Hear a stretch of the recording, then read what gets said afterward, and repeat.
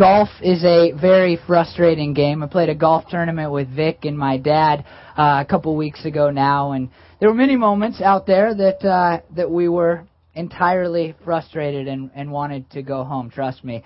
But there's something even worse than just playing bad golf. The thing that's worse than playing bad golf is playing bad golf and then having somebody that doesn't know what they're talking about try to tell you how to play golf better. Right? I mean, my most frustrated moments in all of my golf history, and I've been playing it a long time, is when I'm playing bad and then some guy that I'm with that doesn't know anything about golf is looking at me and going, "Hey man, if you just change your grip a little bit. Hey, just aim over to the left about 100 yards further and you'll be closer to the green." There's nothing more frustrating. In life, it's kind of the same. When things go bad, it can hurt and it can be frustrated. But there is nothing worse than having life go bad and then having somebody come alongside you and telling you why your life is going bad when they don't know what they're talking about. And for the remainder, pretty much, in the book of Job, what we see is exactly that. We see a man named Job that we've been talking about who had everything, right? He had wealth and he had power and he had a good family. He had all of this stuff, and then all of those things were ripped from him in an instant. And his life is horrible. And not only that, but then he gets this horrible skin disease where there's blackish pus coming out of his skin all over the body. And so Job is in the worst possible situation that he can possibly be in. And last week we studied chapter 3 of the book of Job. And in chapter 3, Job said, for a whole chapter in the Bible, "I wish I was dead." Chapter 4 through 14 and the rest of the book, what we see is Job's friends show up. These are good friends. We talked about that last week. They really care about Job. But they're going to tell Job why he is suffering. And they really don't know what they're talking about. And it's going to leave Job very, very frustrated.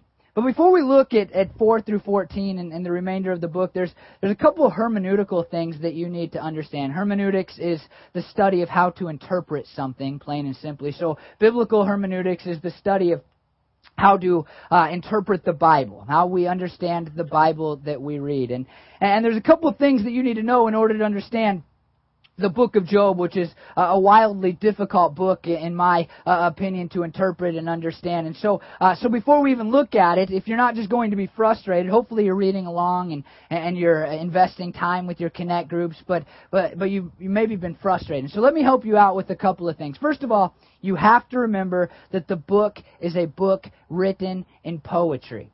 It is a poem, and if you try to read it in any other way, it's just not going to work for you. Let me give you just a way of understanding that. If you try to read a poetry book today, go down to the library, get a poetry book, and you try to read it like you would read a science book, then you'd think, wow, I can't believe that woman has a whole ocean in her eyeball. She needs to get some help, right? Things like that. And so when you read a book, you need to understand it within the type of literature that it is. The same could be opposite. If you try to read a science book like a poetry book, you'd sit around all day thinking, I wonder what Einstein really meant when he said E equals mc squared.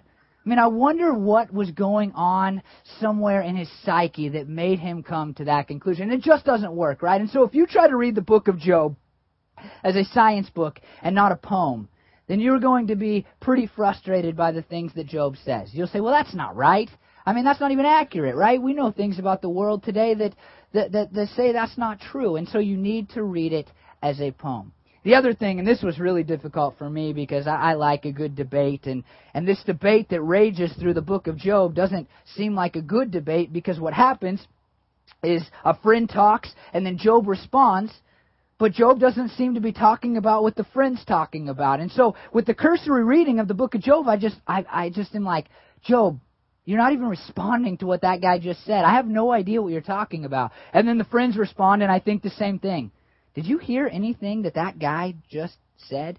But what happens in the book is it's written in the form of a contest, a speech contest. And there probably still exists somewhere, but it's an ancient form of a contest in which people would give speeches in succession, and the speeches were not meant to prove the other person wrong. They were simply meant to have better rhetoric than the guy that spoke before you.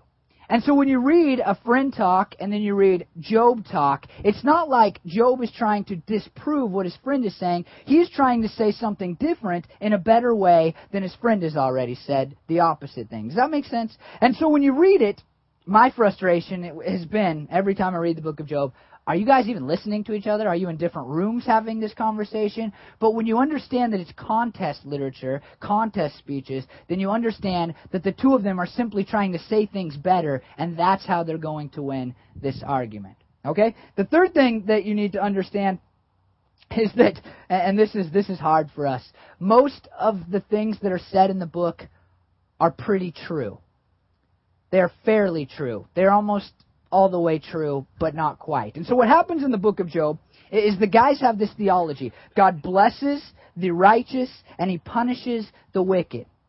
And the rest of the Bible seems to back that up. We see lots of things throughout the entire Bible, Old Testament and New Testament, that seem to say that. God blesses the righteous, and He punishes the wicked. And so we look at that and we say, well, that seems pretty true.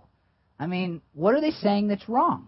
And when you get to the end of the book, what happens is God says, well, these guys didn't speak right. And the question is, well, what did they say wrong? Because I'm reading it, and in our Connect group on Tuesday night, we do the thing at the end of our Connect groups where we say, what are you taking away from this?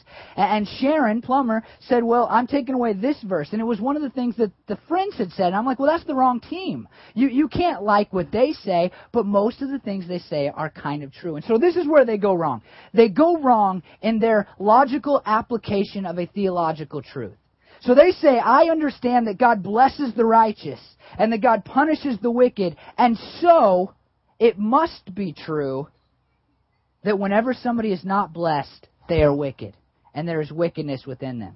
And so they look at Job in all of his misery and they say, well, I know God blesses the good and punishes the bad, and so you must be doing something bad because God is not blessing you. You see this in a different way in our modern world, and all you have to do is find Christian TV and you'll see it quite clearly, right? There are people out there that teach very straightforward that if you are living a good life, God is going to bless you with lots of possessions and you're going to get rich, right? If you call them, in fact, and donate some money, then God is going to return that money tenfold. And so they have this idea that's based on a theological truth, but what happens is they twist this idea, and what they end up saying is if you're not getting financially wealthy, then you must not be living the way that God wants you to live. And so if you would just start to live better, then good things are going to start happening to you. And this is where the friends go wrong. They say, well, I know this theology, and so let me give you what I think logically must follow. And they say, hey, Job, you must be sinning. And so when you read their words, you can't look at every word and go, oh, these guys are wrong. God said at the end, I can't trust anything they're saying. No, but instead you have to see that the application of what they're saying is where they fall into trouble and what makes God so mad. And so we turn to their words now. The first man to speak is Eliphaz. In verse 2, he sums up the mindset of the friends as we go into these chapters. He says, but who can keep from speaking? He says, look, Job, we're listening to you. You're talking about how you want to die. It just doesn't seem right to us. And so something's just kind of welling up inside of us, and we need to tell you the truth because we can no longer take it. And then verse 4, he says, your words have supported those who stumbled. You have strengthened faltering knees. And then in verse 6, he kind of gives his point up front. Should not your piety be your confidence and your blameless ways your hope? And so he looks at Job and he says, hey, Job, there's hope for you. I mean, you're in the midst of this great struggle, but let me tell you what your hope is. Your hope is that you have lived a pretty good life. Eliphaz is pretty sensitive to Job compared to the other two guys. I wouldn't call him sensitive, but compared to the other two guys, he's pretty nice. And he says, look, you've lived a pretty good life. And so you can trust that eventually this is all going to be okay. It says in verse 7, consider now who being innocent has ever perished. Where were the upright ever destroyed? And so he looks at Job and says, hey, Job, I know you're suffering, but come on. You could be dead because God could just kill you off right now, but you've lived a pretty good life. And so you should be thankful for that. Now this is the first moment where I just think, wow, guy that doesn't know what he's talking about is probably making Job pretty frustrated. I mean, how would you like to be in a situation and some guy walks up to you and says, well, the good news for you is I know your children died and your houses are gone and your health is horrible and your wife isn't being very nice to you, but it could definitely be worse. Good thing you've lived a good life, right? That's frustrating. I mean, now I'm not even thinking anymore about the pussy black stuff on my skin. I'm just mad at these friends that I have. And so he continues with this line of thinking. And in verse 17, he says, can a mortal be more righteous than God, a strong man more pure than his maker? And then if you skip to chapter 5, verses 6 and 7, for hardship does not spring from the soil, nor does trouble sprout from the ground, yet man is born to trouble as surely as sparks fly upwards. So here's this point. Job, it could be worse. Because you've lived a pretty good life, God is blessing you in some way, and think about the positives. Focus on the positives. We've heard that one before, right? But here's what he says. Here's the reason your trouble is coming to you. Because God is perfect, and you are a man who is not perfect. And so therefore, because of that, trouble has come upon you. He says, look, this isn't about some gross sin in your life, something specific that you're doing wrong. It's simply coming upon you because humanity is sinful and we live in a fallen world. Sounds kind of right, right? But we're going to find out that it's not true in Job's case. And so that is the point of Eliphaz. And Job is going, he takes it one step further. In verse 17, he says, blessed is the one whom God corrects. So do not despise the discipline of the Almighty. Do you hear that? I mean, can anything be more frustrating than that? Hey, Job, look, you have the worst life of anybody on the planet right now. But God's just helping you avoid sin in the future. So you should be happy about this. Doesn't that make you kind of angry right now? Like, don't you want to yell? Like, really? God killed my kids because He's trying to prevent me from sinning in the future? Is that what you're saying? Yes, that is exactly what Eliphaz is saying. And then notice the insensitivity in verse 17. This is just like people to be insensitive. He says this, at the end. It's not verse 17. He says, you will know that your children will be many and your descendants will be like the grass of the earth. And it's based on verse 8, if you appeal to God. Hey, you'll get more kids. Don't worry about it if you will just turn and ask God to help you out of this situation. That's pretty bad. Job responds, but we're not going to look at his responses until the end, and what we're going to find in them is incredible and awesome. So let's turn our attention to the next frustrating response by Bildad.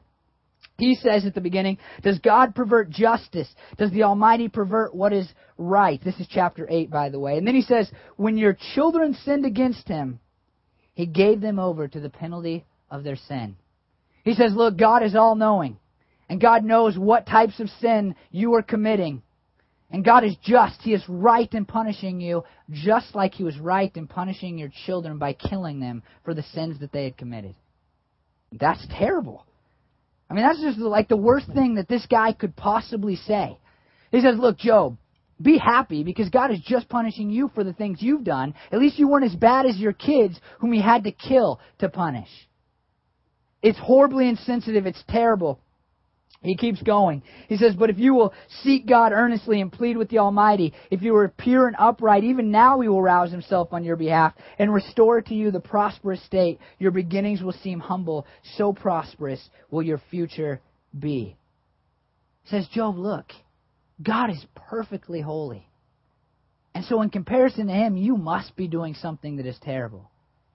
It's fascinating that for Bildad, he doesn't apply that to himself, just the guy that is having a tough time in life. But he's saying, hey, God is perfect in His justice, and He's doing exactly what you deserve.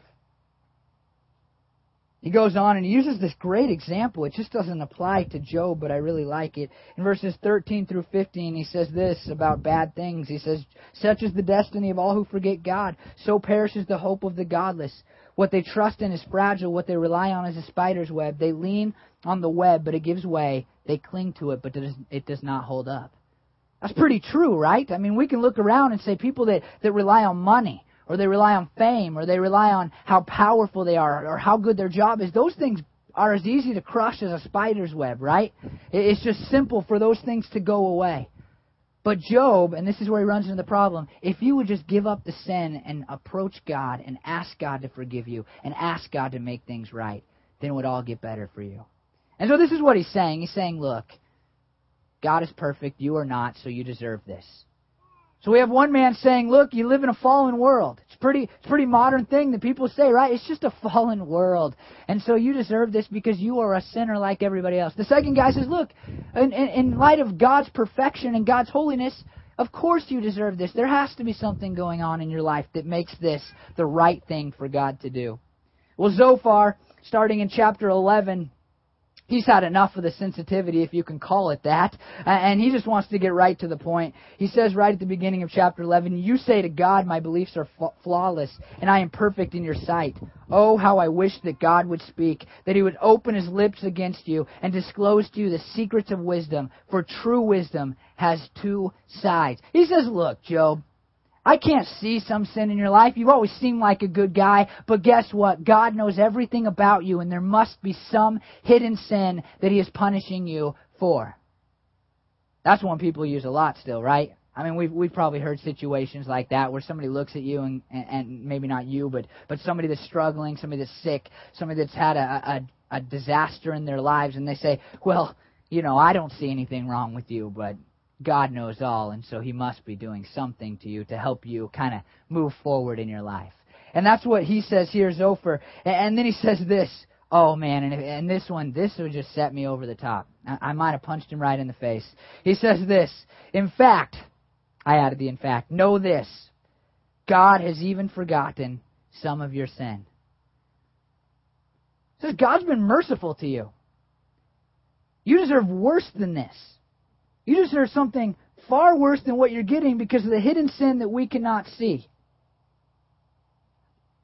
I mean, if you're sitting there and you know that you're pretty blameless before God, and somebody looks at you after you've gone through the worst tragedy maybe that the world has ever known, but even just a tragedy that some of us have experienced, and somebody says to you, you deserved worse than that, wouldn't your blood just boil? I mean, wouldn't you just be ready to scream? He goes on in verses 7 through 11. Can you fathom the mysteries of God? Can you probe the limits of the Almighty? They are higher than the heavens above. What can you do? They are deeper than the depths below. What can you know? Their measure is longer than the earth and wider than the sea. If He comes along and confines you in prison and convenes you in a court, who can oppose Him? Surely He recognizes deceivers. And when He sees evil, does He not take note? You are being punished for the sin, so just fess up. Verse 13 to 16, he gives the way that Job can get out of this. "Yet if you devote your heart to Him and stretch out your hands to Him, if you put away the sin that is in your hand and allow no evil to dwell in your tent, then, free of fault, you will lift up your face. You will stand firm and without fear. You will surely forget your trouble, recalling it only as waters gone by." If you will just ask God for forgiveness, ask God for mercy, then all of this will be a distant memory. Oh, man, I hate that without the sin part. I hate when people look at me and say, someday this will all feel better. You ever had that line? Someday this will be a distant memory. I remember when the first time I got my heart broken, my grandma, God bless her soul, wanted me to feel better. And we were sitting, and I just ordered this amazing teriyaki burger at Rockin' Rogers in Salem. I remember it quite well. And she said, "Someday you'll laugh about this." I'm laughing right now, but I wasn't then, I can tell you that. I didn't eat a bite of my burger, and I sat there angry and sad and heartbroken, and I was never getting over it, ever. Okay, ever. I was never getting over it, and so for somebody to say that I would laugh about it was the worst thing, and he's saying that. Someday, even though your kids died and your wife's mean and you have this horrible skin disease, you will laugh about this because of the way God will bless you if you will just give up your sin. And you will start to live for God. Job's response in a nutshell is this. And this is what's interesting. He says, I agree with your theology. He iterates that through the 11 chapters. I agree with your theology. But in this case, you were wrong because I am innocent. Not sinless, not perfect, but innocent. I don't deserve this, Job says. He says, I wish I was dead again. He wants to make that very clear. I wish I was dead. He says, I wish God would give me a court hearing so I could plead my case. And then he says, and this is the amazing part to me, I need Jesus. You say, well, Job lived 4,000 years before Jesus, so you have to be wrong about that. But the thing that Job cries out for just screams Jesus. Notice it here in verse 6:21, chapter 6, verse 21. He says this to God. He turns his attention to God, stops talking to his friends, and he says this, why do you not pardon my offenses and forgive my sins? He says, look, I don't deserve this, but if you would just take away all of my sin, then I could know that I could be free from this pain and this hurt that is going on. In fact, Job looks, and I think this is so interesting, and this is something we do. In the middle of all of it, he says, God, are you punishing me for the sins of my youth? And haven't you been there before where something happens years after you've done something bad that you just can't get over and it's inside of you and you go, oh man, God, you must be punishing me for that thing that I did way back then. And Job says, God, I need forgiveness from the sin in my life. In John 1:9, as we turn to the New Testament, we see that came in the person of Jesus. It says, if we confess our sins, He is faithful and just and will forgive us our sins and purify us from all unrighteousness. The difference between John 1:9 and the hope that John has as he writes a letter to a church, and the difference between that and Job is simply that Jesus came to die for the sins of the earth so that people could be pardoned for their sin. Paul in Colossians 1:14 says, in whom we have redemption, the forgiveness of sins. And in Colossians 1:19 and 20 we see this, for God was pleased to have all His fullness dwell in Him, and through Him to reconcile to Himself all things, whether things on earth or things in heaven, by making peace through His blood shed on the cross. The Bible tells us that what Job hoped for thousands of years earlier finally came in the person of Jesus, who died on a cross so that God could righteously and in justice forgive the sins that are in our lives.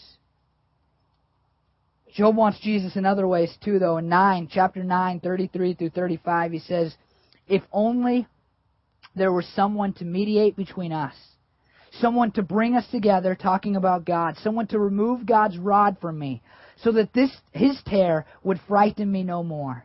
Then I would speak up without fear of Him. But now, as it now stands with me, I cannot. He wants to have this conversation with God. And he wants to say, God, look, I don't deserve this.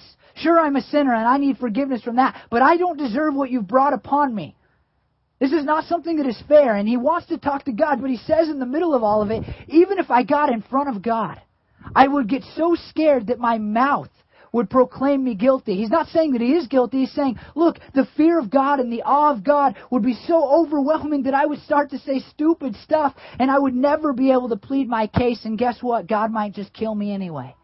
He says, I want to talk to God and I want to tell Him that I'm innocent and that I've lived for Him and that I love Him, but I can't do it. It's impossible. In 1 Timothy 2:5, we read this in the New Testament after Jesus, for there is one God and one mediator between God and mankind, the man Jesus Christ. An author said of this verse, Jesus represents those who have placed their trust in Him, miserable sinners, before God's throne of grace. He mediates for us, much as a defense attorney mediates for his client, telling the judge, Your Honor, my client is innocent of all charges against him. This is true for us also, as someday we will face God. But as totally forgiven sinners, because of Jesus' death on our behalf, the defense attorney took the penalty for us. We see more comforting proof of this in Hebrews 9:15. For this reason, Christ is the mediator of a new covenant, that those who are called may receive the promised eternal inheritance, now that He has died as a ransom to set them free from the sins committed under the first covenant. It is because of the great mediator that we are able to stand before God. Job says, I just want to have a conversation with God, and the New Testament says we can.